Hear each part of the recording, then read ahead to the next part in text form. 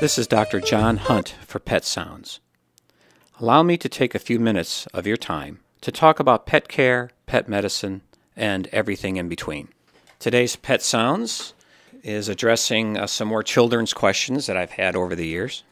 First one is, what do you do if you think your pet is in pain? A pet in pain is one of the top reasons for bringing them to the veterinarian, which is the right thing to do. Giving medications at home without the guidance from your vet could actually prove fatal to your pet. For instance, aspirin can be fatal to cats, and Tylenol can kill your dog. The best thing to do at home is to keep your pet quiet and restrict its activity by kenneling or placing in a small room. And get to the vet as soon as possible, or at least talk with one so you can be correctly advised on what you can give your pet at what dose and how often.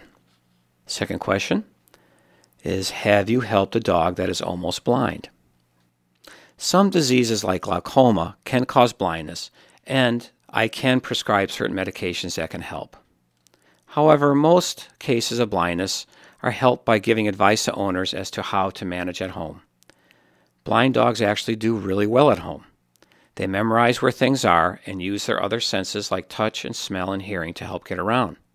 With partially blind dogs, I recommend to keep stairways and outdoor stoops well lit. Third question is, I wanted to know if animals are born with cancer. This is a very good question. It is very rare for a puppy or kitten to be born with cancer. If cancer did get into the uterus during pregnancy, I would think the fetuses usually don't survive. Offhand, I cannot think of a cancer newborns get. Fourth question, what do you not like about your job? I guess everyone has this image of the veterinarian always taking care of puppies and kittens, or dogs in the exam room being willing patients, wagging their tails and licking you. I wish. Handling very aggressive dogs or cats is not fun, but I have to because it is my job to help a pet in need, no matter what they think of me. Euthanizing an animal, especially when it isn't time, is hard as well. And getting awakened at 2 a.m. to attend to an emergency is not enjoyable, although it is rewarding. And I suppose not getting enough time off.